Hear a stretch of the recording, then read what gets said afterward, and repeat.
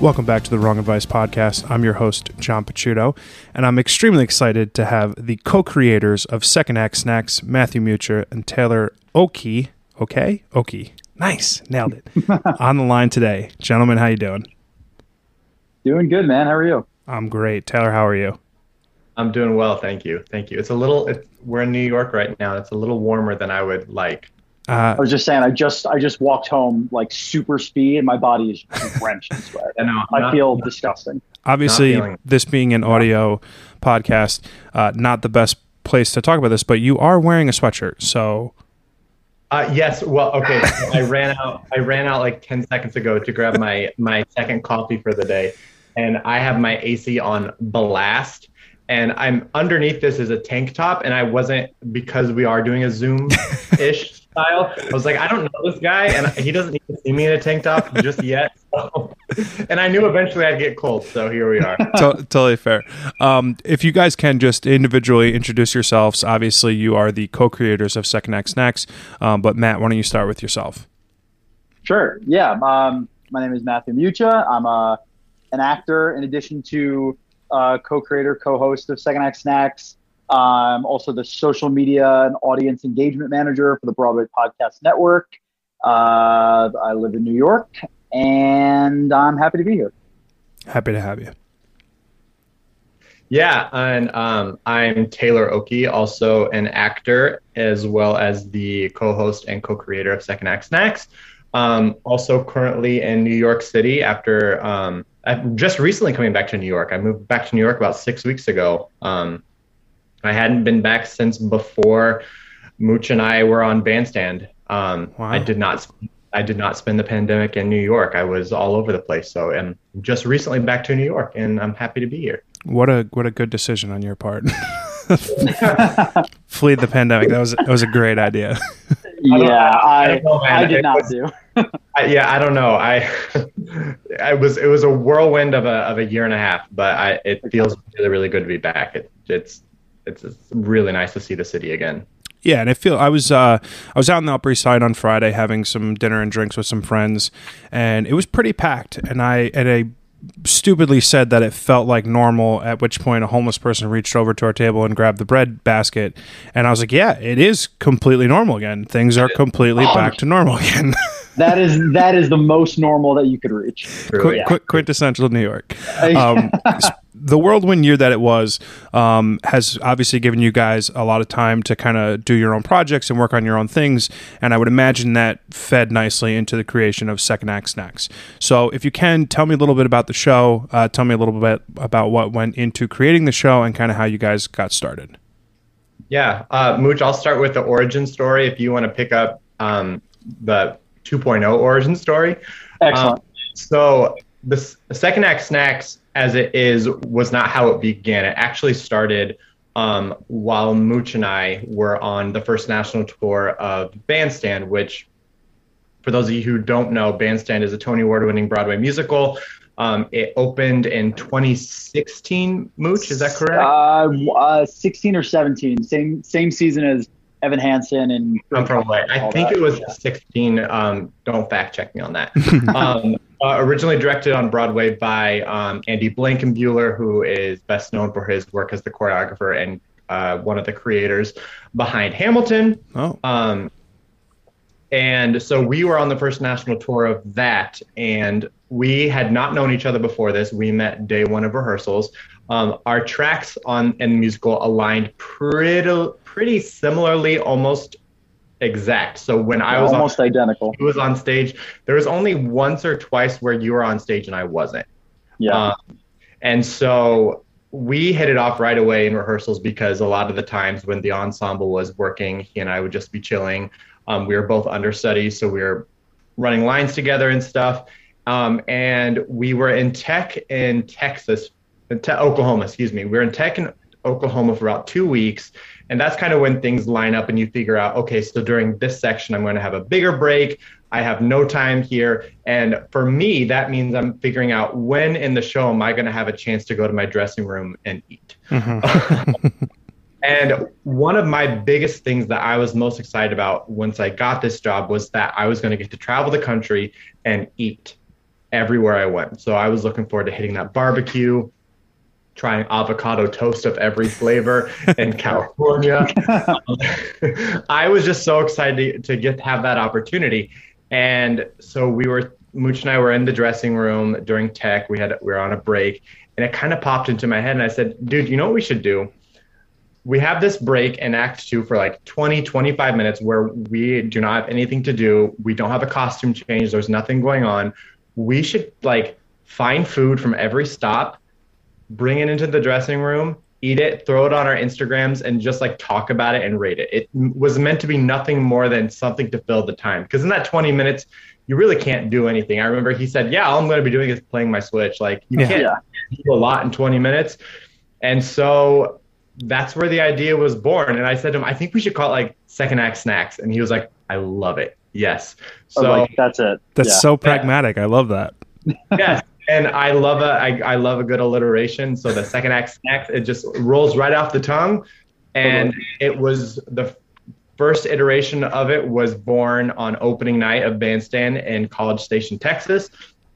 Which you can still see because I did an Instagram takeover for Bandstand's account on opening, and they saved it as a highlight. So if you go to their page, scrub through like the billion videos, you'll see the first ever Second Act Snacks video from Oklahoma City, and I love that still lives there. It's so funny to look at it and be like, that's where we're so young. But the funny thing is that snack we found literally, I think, an hour before we had to be at the theater, and we were in like the college coffee shop, and I was like, we have to find something. And so we were fishing through, and we found these plantain chips, and on the back it said made in Texas, and I was like, done, let's go. And that was it. And from there on out, it carried through the entire tour, every stop. It took off so much faster and in such a different way than he and I ever expected. We were talking about this a couple of weeks ago. One of our friends, while we were working on the show, was like, at what point did you realize that this was like, people like recognized you for this? Yeah. And I told her, I said, we walked out of the National Theater in Washington, D.C., and we were doing the stage door, and we had just done a 3-hour musical where we were our characters and everything. And I walked out to do the stage door, and I was signing playbills, and this girl says to me, do you know when the snack guys are going to be out? We made it. And literally, I texted him immediately because he had left before me, and I said, dude, I think we did it. That's so awesome. We are better known for this than anything we do in the show. I'm like, you just saw me on there for 3 hours. They're like, hold on, your 4-minute Instagram story, that's where I remember you. That's so awesome. But like fans of the show started bringing us snacks from, we would be in Michigan, and a fan of the show would be like, hey, you're coming to Michigan. I'm going to bring you guys these chips from this small store in Michigan. I want you guys to try them. And it became like this super interactive things with fans of Bandstand who inadvertently became fans of us and the Second Act Snacks, and it became this awesome thing. And we had these huge plans. We had just released our very first merch we had mugs made, and we had this huge like release because we had a solid 3 months left of the tour. We were contracted through June, and we had a good amount of time, and so we were planning on taking over the world, and then plans changed. Yeah, and that plan being the Big C. Yes, the Big C. The Big C. She who will not be named. Yeah, right. Yeah. I just had a friend of mine, Sienna, on the podcast earlier today, and she is referring to it as BC, so before COVID, and I was like, that's fucking perfect. Wow. That's excellent. It's like, shit, why didn't I come up with that? I'm feeling that. I am absolutely BC and then AV after vaccination. Yeah, right. Hopefully. Yeah, which Taylor perfectly leads us into what it is now, because we got the notice that March 13th, I think it was. We had like a big company meeting. Our production manager said, we're sending everybody home for like 2 weeks. We'll meet you. You'll fly out to Vegas in the end of April or end of March, whatever it was. Time went on. We eventually got the call that the tour wasn't going to go back out. And Taylor and I are both so similar in that we thrive when we're consistently working on something or creating something, and that's where I lend a lot of the success to, is that we both are we don't stop, which is a good thing and a bad thing sometimes. And when COVID first started, we thought it was going to be, a quick couple of months and then we'll be back to auditioning or whatever. So we had like a 2.0 version, which was we were interviewing people in our industry, fellow actors, choreographers, writers, whatever, and just asking them like, what are you doing during this time? What are you snacking on while you're at home? Trying to keep it all together. And we did that for a bit. We put it on our Instagram and it was fine. And then the summer of 2020? Yeah. 2020 came and it kind of died down. And it's so weird. I have like such a vivid memory of this. I was with my girlfriend, Jamie, and we were in the car leaving her family's lake house in the Adirondacks. And I was just sitting with her and I was like, there's something here. And it would be wrong to not explore it while we all have this time and we're sitting at home. It's like I played 300 hours of Animal Crossing on my Switch. It's like I have to do something a little bit more important than this. I had planted a garden for the first time. It was done. I had harvested it. Yeah. Life was we both had like our suburban lives and you're like, let's get back. So Taylor and I and Jamie, who my girlfriend is a super genius, has a business degree in addition to being an actor, and she had a lot of ideas. So the three of us kind of sat down and just spitballed what we could do in new iterations. And we came up with the idea that it is now, which Second Act Snacks explores the foods mentioned in Broadway musicals. And then our job is to find the real life version of it. Mm-hmm. So if you're familiar with Binging with Babish on YouTube, he recreates food found in movies and TV shows, but he cooks it. Guy Fieri, Diners, Drive-Ins, and Dives, all of that kind of stuff, but giving it this Broadway twist. So we sat there for the beginning of the second half of 2020 and, what shows are accessible? What could we do during a pandemic that we could travel somewhere? And we decided that, we're all in New York. Let's do only New York City. We'll exclusively eat outside. We will do as COVID safe as possible, masks on at all times, testing everything. And we worked with a few of our friends from our tour that helped us with wardrobe and helped us shoot and edit it. And our first season happened and we premiered it January of 2021 on Instagram, on YouTube. And we kind of, we're just in the mindset of like, this is something that we would love to see succeed for the long run. I don't know where it'll take us, how long it'll take us. And in February of this year, after was it our second episode, Taylor? Yeah. Mm-hmm. It was after our second episode dropped on Instagram and YouTube. We got an email from a associate of somebody at a new Broadway streaming service. And they just said, hey, we found your show. We would love to talk. And since then, am I allowed to say this? Yeah. I won't name names. I'll just don't names. We know that people know that future things are happening. So yes. So we with them, we're now able to create a second season. We were able to travel more because of vaccines and us restaurants being more open. So now it's just become like our whole lives. And Jamie is on as our producer. Taylor is still editing. I'm writing. We get to explore outside of New York for season 2, which we're excited about. And yeah, it's become so much bigger, so much quicker, but it's been a blast. And like you said, having the time during COVID, I think was weirdly a blessing in disguise because we were able to focus on it so heavily. That's so fucking awesome. I mean, I think a lot of people either took the shutdown of the pandemic one of two ways. They either leaned into it and like developed new skills or new hobbies or new passions, or they just kind of turtle shelled and didn't make it through as in like a better position. Thankfully, most people that I know have come out of what's been an otherwise shit year and a half. In a much better place. Talk to me creatively how the show kind of impacts like your creative muscles. Like I would imagine, like you mentioned, being on stage for 3 hours flexes a significantly different amount of creative muscles versus the show. Do you get kind of the same fulfillment out of doing the show as you do as performing on stage? Is it a different kind of high? Like kind of talk to me, between the creative differences. Sure. Taylor, I'll do writing and then you want to talk Yeah, great. So we've kind of divvied up our roles aside from co-creator, co-host. I write the scripts of the episodes and do some location scouting. So for season 1, we knew we were going to do Newsies. In Newsies, they talk about eating a pastrami on rye. So then my brain goes, all right, I'm thinking about, Newsies takes place in Manhattan, especially down on like the Lower East Side.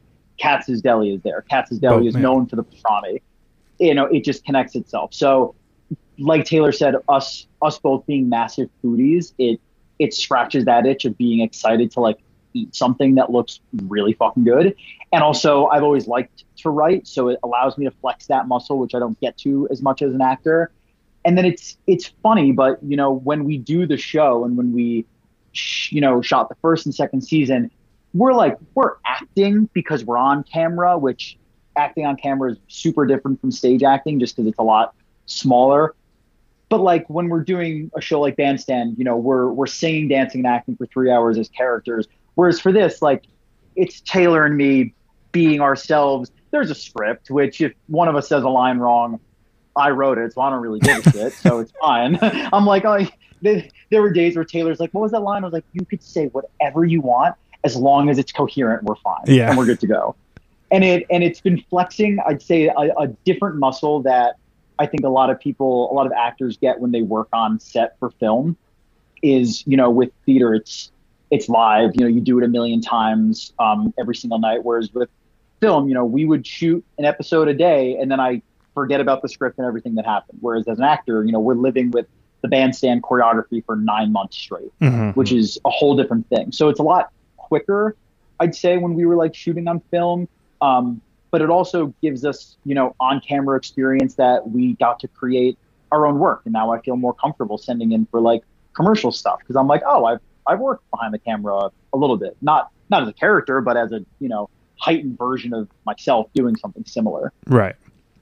Yeah. Yeah. I mean, I would to bounce off of what you're saying, Mooch, I think in the show, it was funny. I listened to an interview Whoopi Goldberg gave where she's now, she's a multi-award winning actor, but she hosts The View. She's a co-host of The View. And she said, I play a character on The View. She's like, I'm acting on The View. I'm playing a version of myself. And honestly, I would say that about both of us. Like, we are definitely still playing ourselves, but it's like a caricature-ish version of ourselves. It's just as like broadened. So I definitely still get the itch. I definitely scratch the itch as an actor in that sense. So Mooch does a lot of the post-production stuff, taking care of, like he said, organizing where we're going, the food we're eating. Quite frankly, like, we have a running list of the musicals that we'll think of a musical and then you'll hear a food and be like, oh yeah, this is perfect. But then he's the one who decides, yeah, we're going to do this episode in this musical. We're going to this restaurant. So he takes care of a lot of the pre-production stuff, and everything in post is on me. So I take care of all of the editing, any additional sound effects, music, all of the graphics that are added, that is designed by me. And for me, what I love about just being an artist in general is creating something from nothing, just taking a blank space, a blank piece of paper, and making something happen. And so for me as an actor, I get that when I'm given a character, even if the character has lived in a world prior to me joining the show. To me, that's where I scratch my creative itch as an actor. And so for this, it's a very similar feeling that we have literally created this baby that did not exist beforehand. I've always wanted to get into the production side of things and producing content like this. And so truly, this was something that I always hoped happened, but I never knew how it would happen. And I've said this a lot, the pandemic, while it has taken away so much and has been, tragic and traumatic for all of us, I do think there will come to a point, and I think we're seeing this already, where you're going to hear stories like ours where people say, because of the pandemic, this X, Y, and Z happened to me and it changed my life. Absolutely. And I truly, Mooch and I started a business with his girlfriend, Jamie. Like, the three of us literally started a business because of what happened to us. And I don't think it would have happened, or at least it would not have happened in the way it did if it were not for this pandemic that came into our lives. I couldn't agree with you more. I mean, that's the, making lemonade out of lemons kind of euphemism. I mean, I wouldn't be having this podcast with you guys today if it wasn't for the pandemic. I wouldn't have re-fallen in love with photography had it not been for the pandemic. I think, harken back to, what I said previously, like you either took the trauma of the last year and did one of two things with it. You either thrived or, barely made it through. And it's inspirational when I get the opportunity to talk with people who also have come such a long way through what's obviously been a shitty situation for sure. I will add to that though. I definitely did a little bit of both. I was going to say the turtle shelling. I did binge drink for the first month or two. Yeah, I spent I would say a solid, from March until at least June, if not mid-July, like turtle shelling. My pandemic was sponsored by White Claws and people.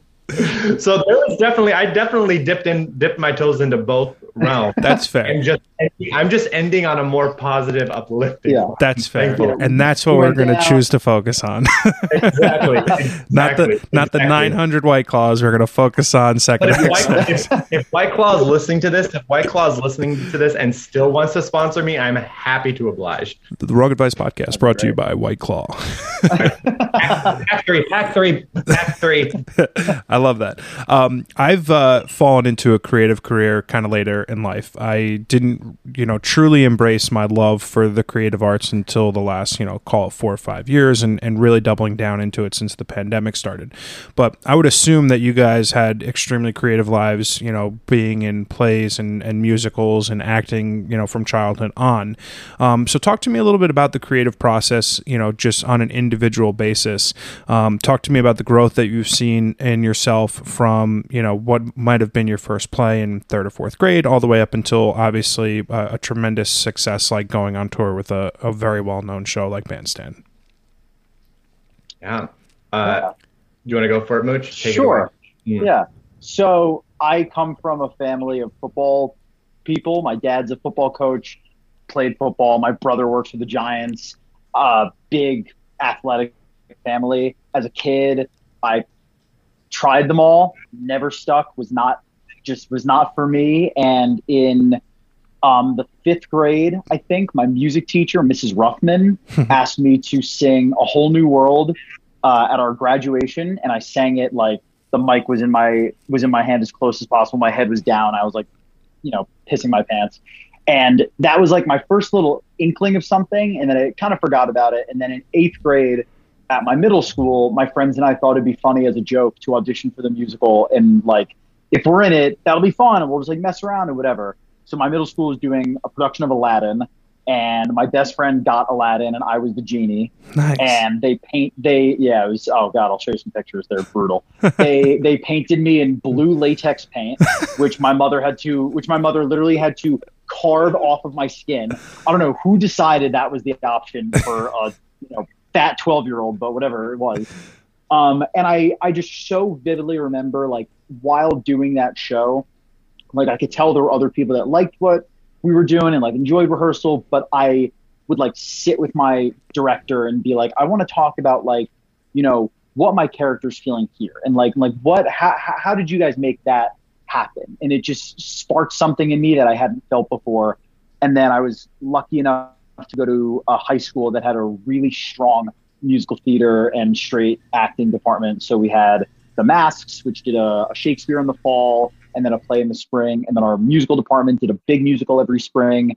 And it allowed me to really flex those muscles and see where I wanted to end up. And I just feel super grateful because I know there are a lot of other high schools, middle schools that the arts aren't as funded or aren't as supported. And definitely, I don't think I'd be where I am now without that foundation that I had, which led me to go to Marymount Manhattan College. I graduated in 2018 with my BFA in acting and musical theater. And since then, I've done some regional stuff, toured and everything. And it's just been a really cool experience to have found my thing, knowing that as a kid, I was like, oh, I see what my brother loves to do. And I get that. And as like a little brother, I was like, oh, I also want to maybe my thing will also be football. And then I try and I'm like, I'm awful at this and I don't give a shit about anything about it. I like to watch football, but I'm like, I don't need to get thrown on the field. That's not fun. Yeah. I was like, however, put me in tights and dance shoes, I'm having a ball. So let's go. And it was cool seeing it click. And now, you know, like my family are like the biggest theater fans. And like my brother gets jacked up when I get a job, or like my dad, I'll never forget, we watched like Company on Netflix once, like the live version, and he was like, that was awesome. Yeah. I was like, hell yeah. I was like, fuck your Super Bowl, you have Netflix pro shots, this is excellent, this is sick. But yeah, it's been cool to like find myself and feel settled in it, and you know, grateful to be able to make a career out of it and a living. That's awesome. How about you, Tyler? Yeah. So I'm a few years older than Mooch. And by few, I mean 6, 7 years older than you. Oh, I think Mooch is 14 years old, so it's fine. Yeah. Yeah, thank you so much. Yeah. You just turned 21. Exactly. So, listen, whenever I can't figure out how to hook my Instagram up to something, I say, Mooch, I call him. I help Grandpa. Great. Yeah, totally. So my journey up to this point has kind of been a roundabout way, actually. So very similar to Mooch, I grew up in a house of one of 4 boys. I had a very athletic father. I have very athletic brothers. I attempted everything and was never good at anything. I was kind of good at swimming, so I did stick with swimming, but my hand-eye coordination is quite poor. So I swam from about 6th grade through high school, and that was kind of my thing. I started singing like any good boy from Indiana. I started singing really young in church, sure. Of course, in church. And my parents were involved in like the worship team at the time, and so they had got me into voice and piano lessons pretty young, like 5 or 6 years old. And I continued that up until high school, and then I was like, okay, screw this. I'm getting into high school. I'm going to quit singing and I'm done. That was fun. I'm going to just swim and just be in high school and really focus on my studies. Mm-hmm. So for the first, 2 years of high school, I was done. I didn't really sing. I didn't do anything. And I was, put myself on the path. I was going to go into medicine. I was going to, take a legit stand in my life. And my junior year, we had a new choir director come into the high school, and she goes, and she knew me from when I was a kid, and she knew I was no longer singing, and she said, "Yeah, that was cute. You're in choir now." And so, and then that exact same year, I was in a high school musical, to be exact, which was the first musical I had done since I was like 12. So there's a big gap where I just stopped all of this. And so in that same year, I found my love for singing again. I found my love for music again. And I thank God for that teacher, because, I see her, she comes to see every show that I'm in. She came to all bandstand, and every time I see her, I'm like, this is your fault. Like, this is 100% your fault. But I didn't go. But when I finished high school, I attended Elmhurst University, starting nursing and pre-med. I was like, okay, that was fun, but it's never going to be my career. Coming from a small town, you don't think, I feel like Mooch being on the East Coast, having a really strong theater program, being so close to New York, it's a viable career. In Indiana, it seems more like, oh, I could get there by train. So Yes. In Indiana, that is not an option. And so, I went to Elmhurst University, was starting pre-med, ended up switching music ed about halfway through, and graduated with a BM in music education, and taught 4 years in Chicago as a teacher. And I was dipping into the theater scene in Chicago while I was doing that. So I was juggling both worlds. And it got to a point, I like 2015, where I was so burnt out from teaching. It was really, really detrimental. It was just not what I wanted it to be, not the career I thought it was going to be. And I was so happy when I was in the rehearsal space and when I was auditioning, when I got the chance. And so I decided, all right, I'm going to put the eggs in the basket. I'm going to do what I didn't have the balls to do when I was 18. Looked up MFA programs and auditioned for one program at the Boston Conservatory that had a MFA in acting with a really strong emphasis in musical theater, and got in, quit teaching, and spent 2.5 years in Boston. And that I graduated in 2018, did a quick gig, a quick summer stock gig, and then moved to New York in the fall of 2018. And 10 months later, Bandstand came into my life. So I often joke, like, I ran away from this. I ran away from this career so many times, and call it God, call it fate, call it the universe, call it what have you. I end up finding my way back in some capacity. So, right now the pandemic took it away from me, but I can't help but feel like in some capacity I'm going to find my way back on stage.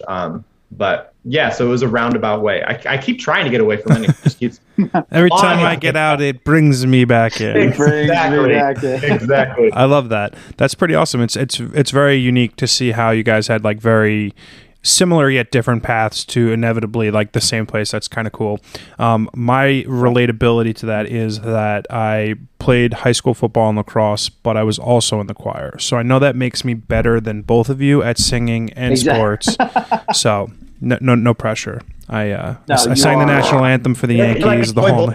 Troy Bolton. Yeah, you are the real life Troy Bolton. Man, I don't know who that is. Zac Efron, High School Musical. Oh, okay, oh my God. Sorry, Stop this podcast now. Sorry, never saw it. High School Musical 1, 2, and 3. Come on. Yeah. I know I'm a big Vanessa Hudgens fan, so you figured I'd have seen it, but I haven't. Well, there you go. Have a movie night. I was recently speaking with a comic on my podcast about the rush that he gets doing live comedy. He also has a podcast and he does acting, and he's worked in film, and obviously all of it kind of funnels back to the high that he receives from a live show. So you guys have the benefit of being able to do shows in front of live audiences, BC and after Vex, as Matt said, and then also you're flexing creative muscles, doing Second Act Snacks. Which, if you had to choose, do you get more of like a life boner, so to speak, from Second Act Snacks, or from getting like that visceral reaction from the crowd, if you had to choose one? They're just so different. It's hard to compare. Yeah. I will say there is absolutely nothing like being on stage and hearing the audience react and feeling their energy with you.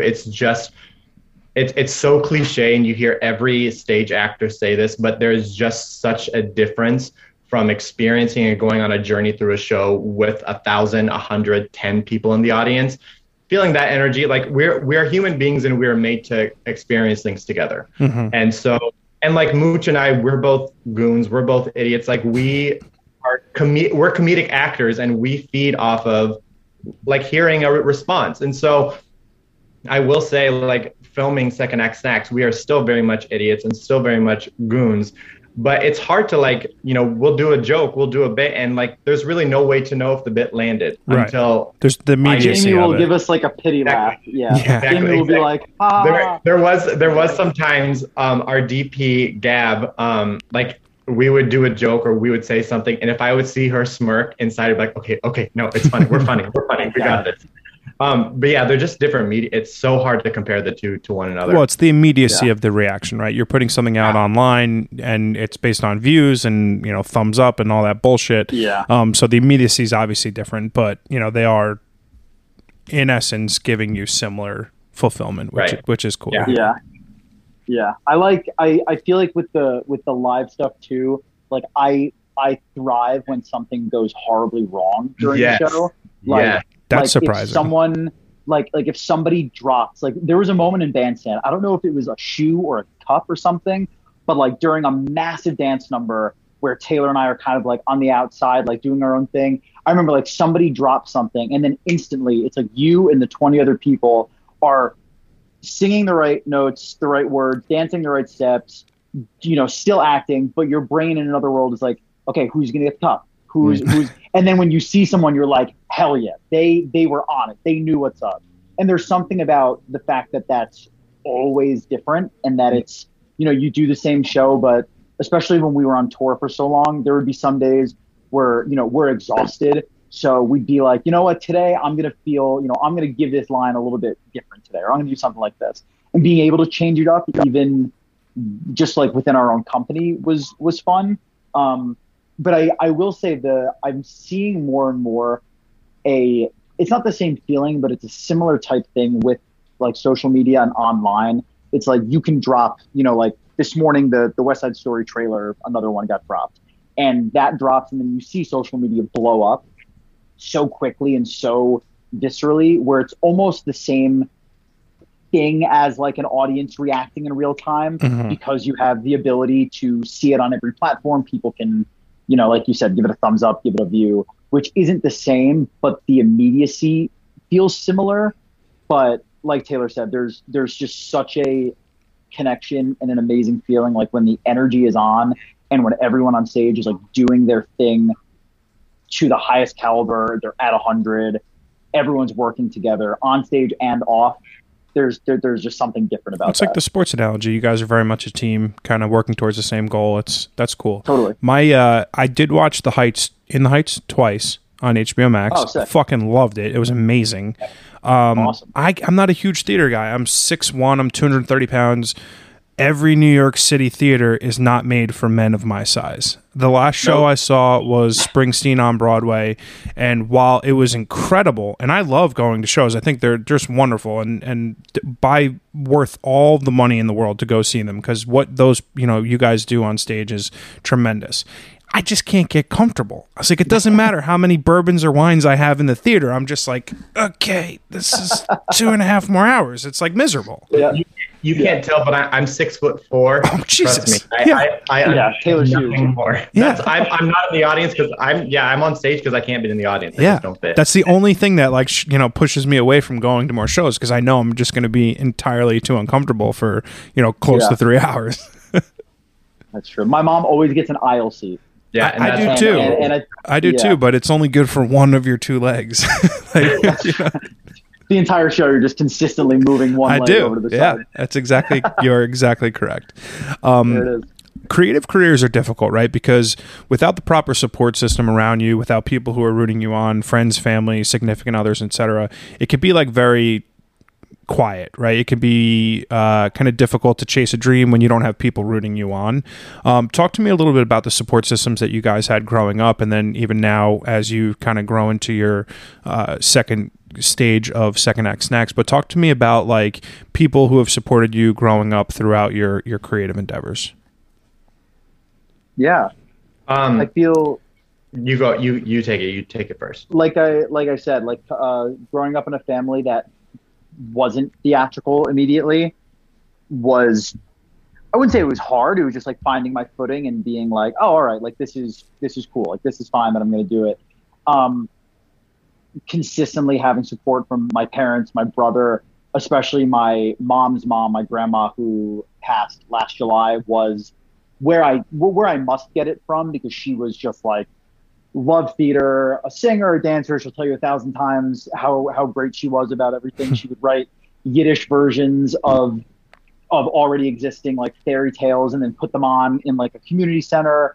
And she was the person who I like, if I mentioned something, she would already be keyed in and she would like have the conversation with me.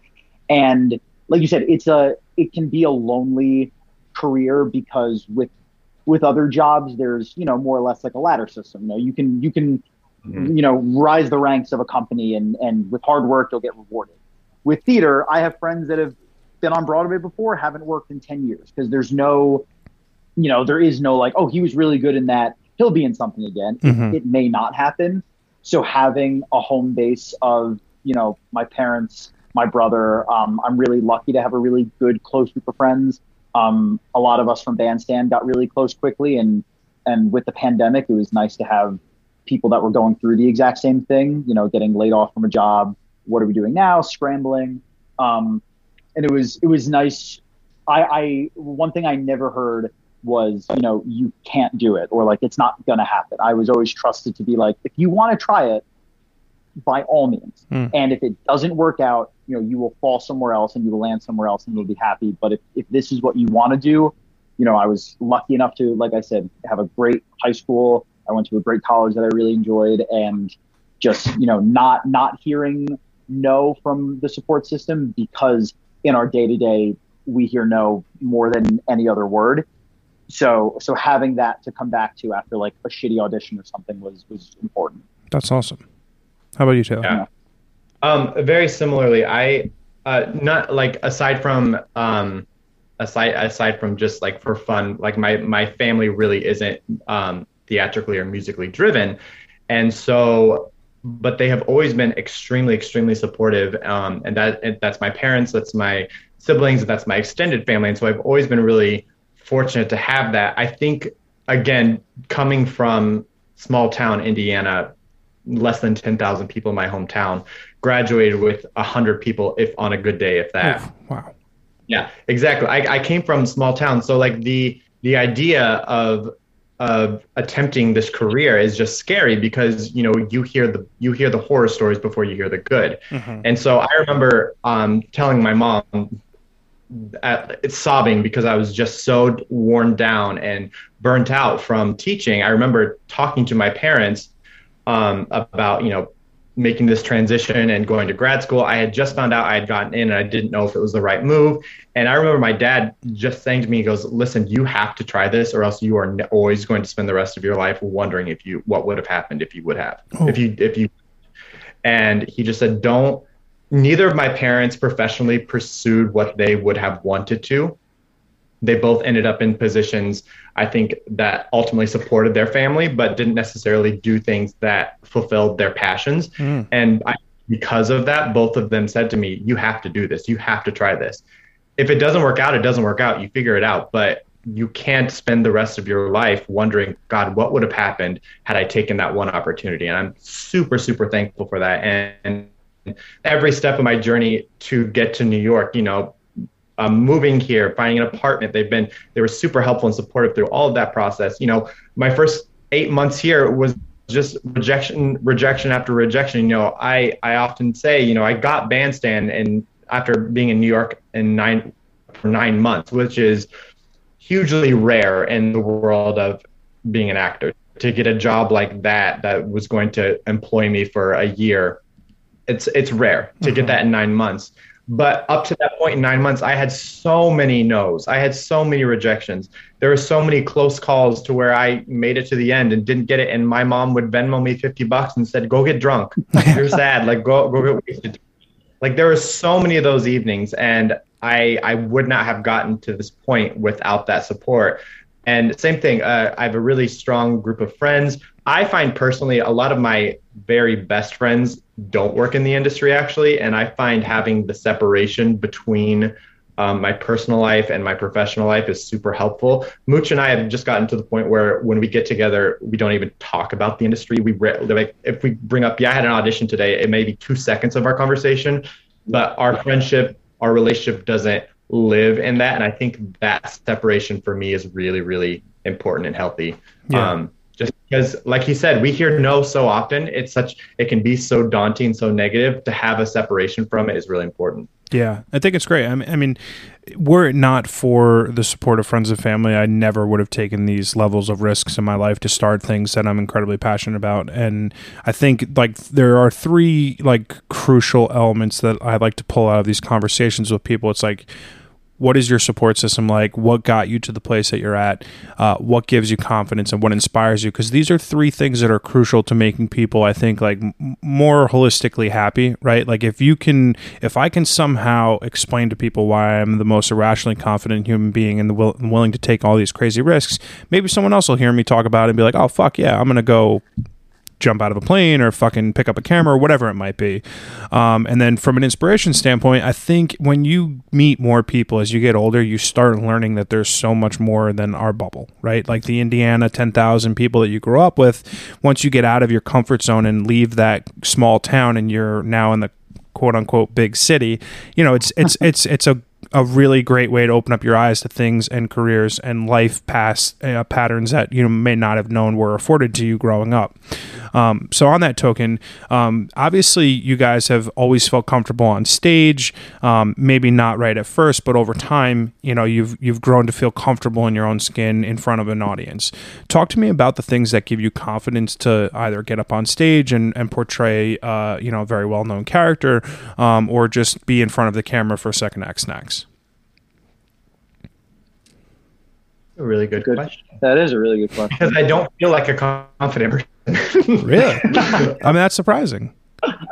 Yeah, no, it's a lot of manufactured confidence. I think it's a lot of I know what brings me joy. I know what brings me fulfillment. And I think knowing that pushes me to pursue this further, I guess. I know telling stories, and I know being a part of telling a giant story and a giant cast, inspiring people. I know that brings me a lot of joy, and that fulfills me, that fills my cup. And it makes me feel like I have a purpose on this planet as we spin through space. But I can't honestly say, I mean, I walk into most rooms terrified and with huge imposter syndrome. I mean, the night we released the first episode of Second Act Snacks, I wanted to like throw up. I was just like, I joked, I said, this is what Lin-Manuel Miranda felt like before Hamilton released. Like, this is exactly what it felt like. Before he dropped it on Instagram Live. Exactly. But it's just this, it's a very, what we do, creatives, artists, it's a very vulnerable thing because we just put ourselves out there and we hope people like us. Mm-hmm. Yeah. And so, yeah, I rarely enter a room, audition, anything feeling confident. A lot of, if I'm going to an audition, like it's preparation. There, going into a room prepared, like that will help my confidence. Mm-hmm. But it's a rare time when I walk into a room 100% feeling great about myself. I'm pretty glad you mentioned imposter syndrome. It is a reoccurring conversation that I've had with creatives on the podcast. A good photographer friend of mine, Taylor Ballantine, is published the cover of SI magazine. She has worked with Victoria's Secret models. She's shot music videos for country music stars in the top 10 of the CMT charts, etc. And every time she says she goes to a job, she's second guessing herself. She's feeling like an imposter. Like, who am I? I feel like that on a daily basis when I go to work with a model, go to work for a brand, go to work for a magazine, whatever it might be. Who the fuck am I? What do I do? What do I know? And that's completely relatable. I think the difference is, for me, is I've come to realize that is incredibly normal to feel inadequate, but then to take that feeling of doubt and inadequacy and flip it into a strength.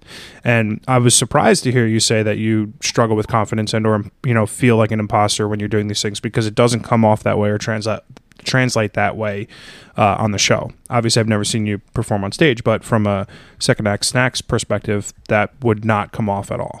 How about you, Matt? Talk to me about that. Yeah.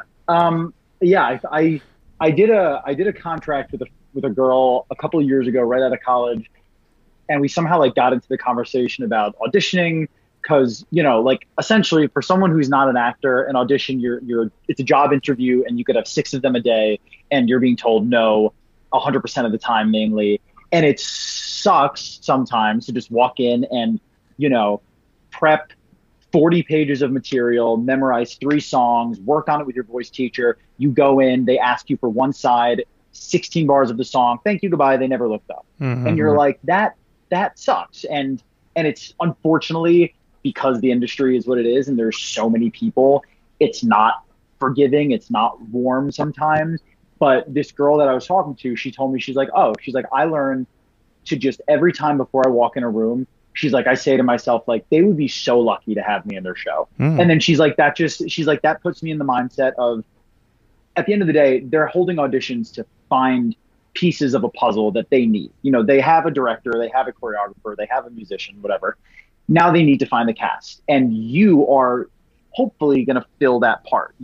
They're as much as sometimes it doesn't feel like it, the people behind the table are rooting for you, because if you do well, it makes their job so much easier. And if you are right for the part, they can say, great, we don't have to look for this anymore. And kind of coming to terms with that fact, and just the mindset of hopefully I'm the person for it. And if I'm not, I did everything I could today. And I got seen by them. And whether it was my voice or the way I look or the way, I read the sides or whatever, it just wasn't it today. And separating it from putting everything into every audition, I think was big too. It gave me a lot more confidence just to go to the audition, maybe quickly talk about it, like with Jamie for a minute or two. And then I'm like, if there's more to talk about later on, I will. But right now it's out of sight, out of mind. Which, like I said, some days you're doing, 3 to 5 auditions a day. And if you sit in every single one of them, you're going to drive yourself insane. Yeah. Especially if you're hearing no, or more so if you're hearing yes to things and then not getting it. What did I do wrong? Why am I not enough for this right now?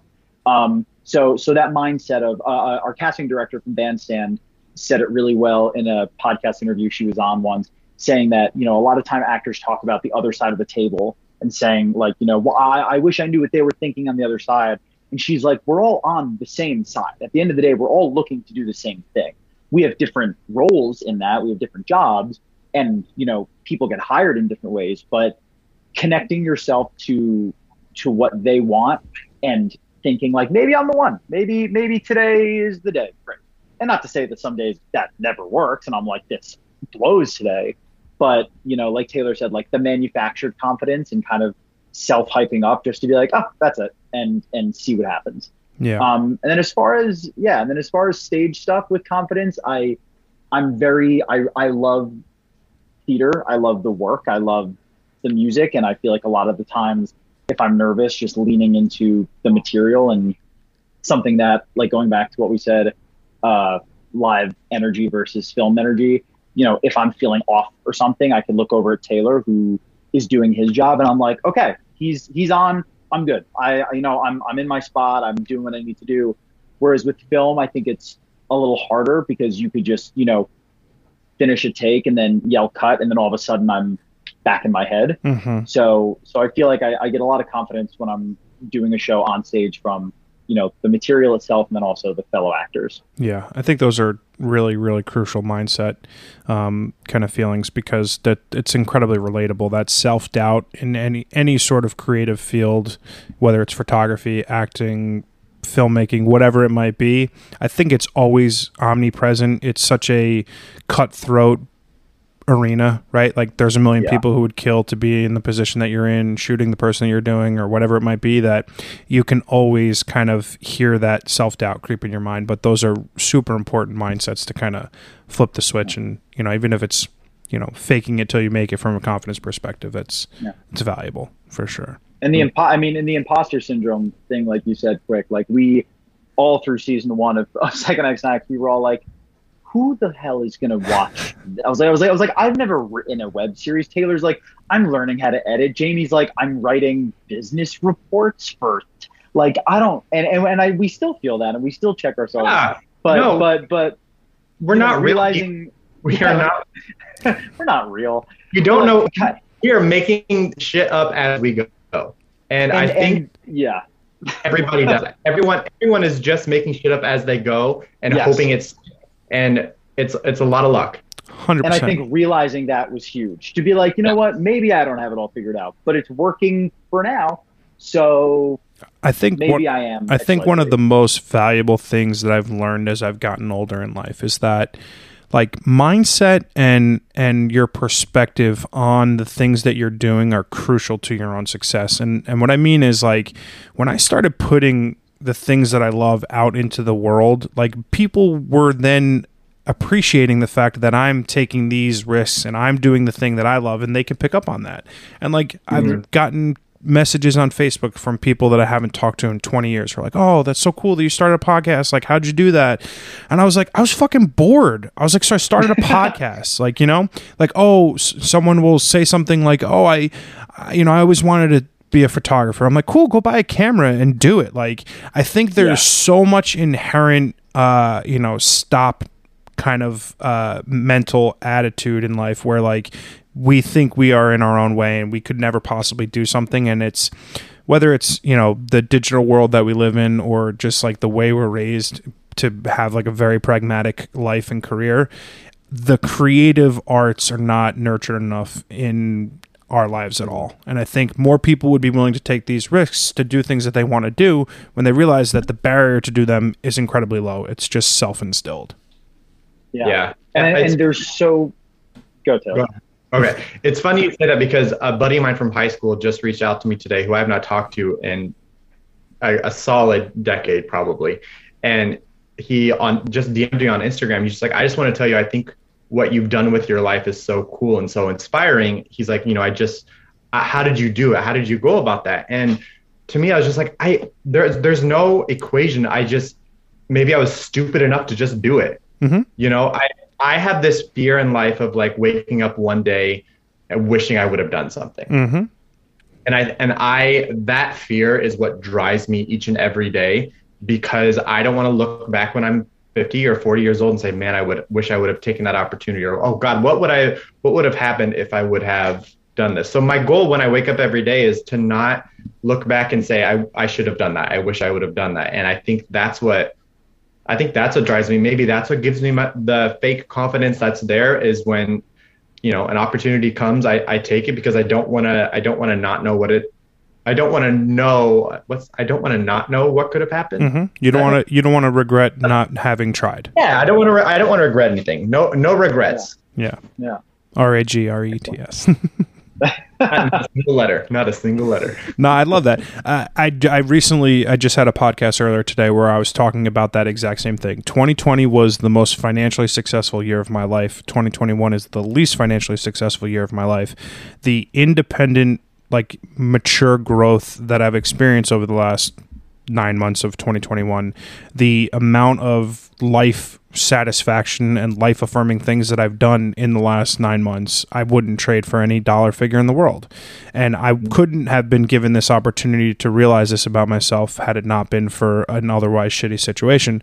But to what you said, it is incredibly important to have the mindset that we are here for like the blink of an eye, a blip in the span of human consciousness.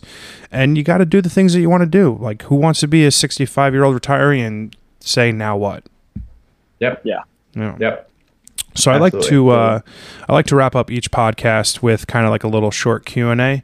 It'll be some easy ones. There'll be some hard ones. You don't have to like go crazy into depth. But I'll start you off with a little bit of a lob. And what are your favorite books? Matthew, we'll start with you. I'll give two. My favorite book that has like just a story. It's nothing to do with, acting or whatever. It's a book called A Man Called Ove. I'm forgetting the author right now, but it's I think it was originally written in like Sweden or Norway or somewhere. And it's the story of just this cranky old man that reminds me of like the old man from Up. And it's just and I'm a sucker, like I'm a crier, so I'll just go nuts on it. And I read it, and it's just a really beautiful, like, human story, and it just clicked for me, and I love that book.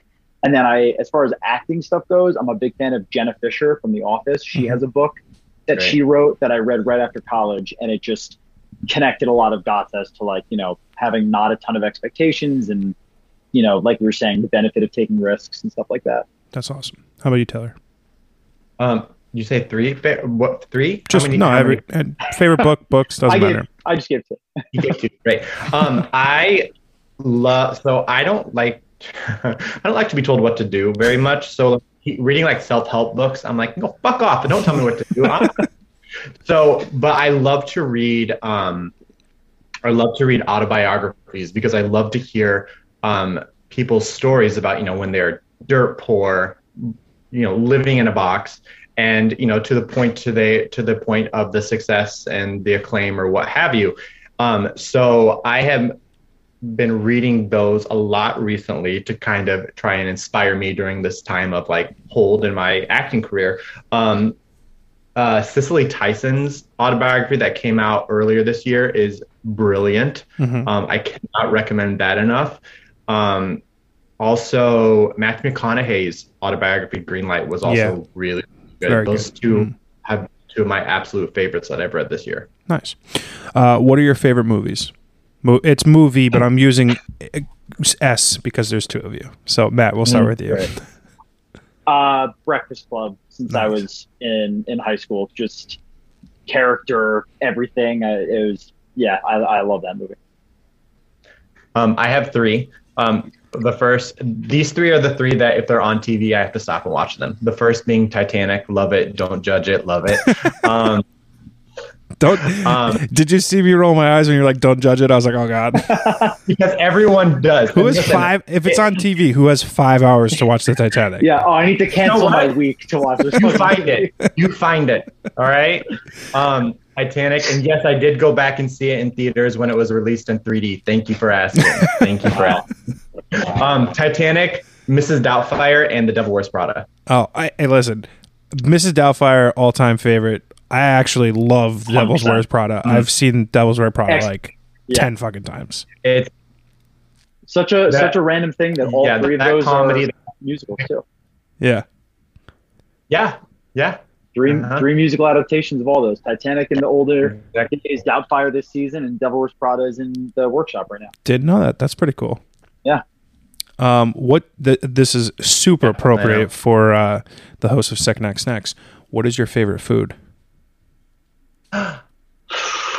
Buffalo wings, hands down.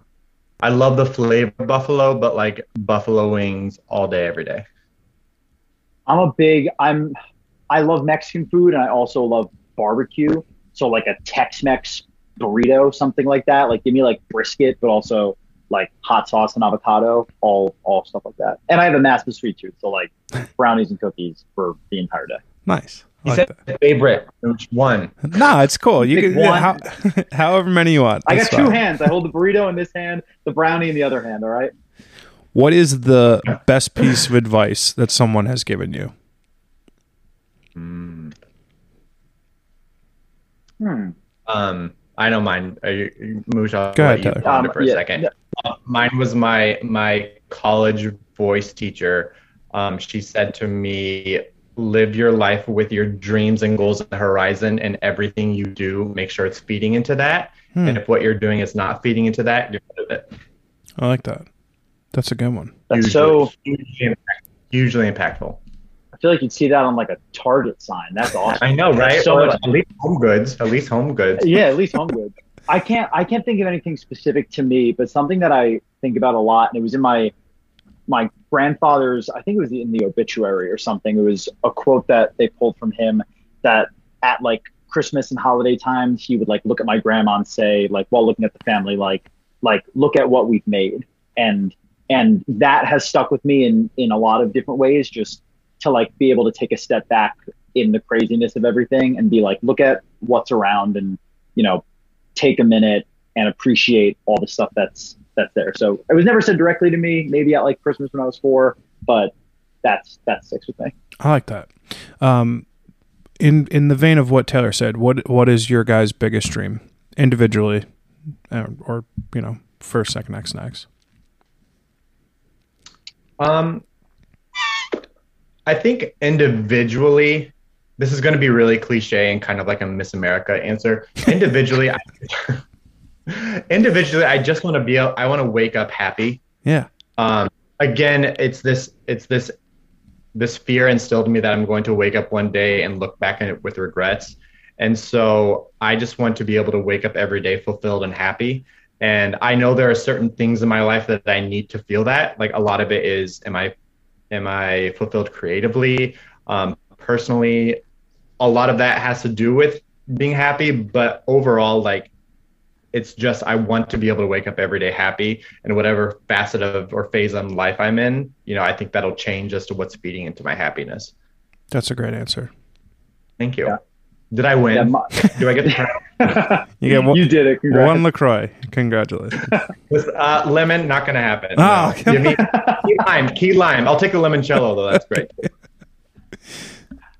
I think very similarly to Taylor, and I just want to, the cliche thing is like, I want to work on Broadway until I'm 1,000 years old. Like that's the end. That's what I would love to do, but I just want to work in this industry and be happy doing so. It could be in any way. If one day I lost my voice and I couldn't sing forever, I want to write. I can't write. I want to do, stay connected to this industry because the energy of it, the people, the work it just makes me very fulfilled. I love that. That's from a Second Act Snack standpoint, though, I think, and he and I have just talked about this a lot. World domination, obviously. But I think both of us would love to see this grow as a company. Like, we do have a lot of ideas as far as producing further content and things to branch off and tell stories. A lot of what we love about the show is that it's about community. It's about connecting with each other. You know, food and theater are two tools that connect people socially. Mm-hmm. And we've just taken this idea and combined it into one. And I think we want to continue to produce further content and further episodes and further series that does that and holds it together. And especially right now, after the year and a half that we've had where we haven't been able to connect with one another in person, I think if we can provide a tool for that in many different facets, I think that is something that we would love to see happen with the company. That's awesome. Yeah. My last question is pretty easy. It's just give me a recommendation on something that you've consumed lately, whether it's a book you read, a podcast you listened to, a TV show you watched, a movie you've seen, something, just something you've consumed lately that you think everyone listening should take a look at or read. Consume. I'll go first. Great word. Yeah. I just watched The Voyeurs on Amazon Prime with Sydney Sweeney. Sydney Sweeney, right? Yeah. Holy fucking shit. I was texting a friend of mine at the beginning of it. I was like, this movie's fucking terrible. And then the last hour, the amount of twists and turns and plot flip arounds, I was like, holy shit, I think I fucking love this movie. So go check it out. It's wild. It's a borderline pornography midway through. Threw me for a huge loop. But I'm gonna have to watch it again. It was wild. The ending was such a mind fuck. It had to be good. It had to be.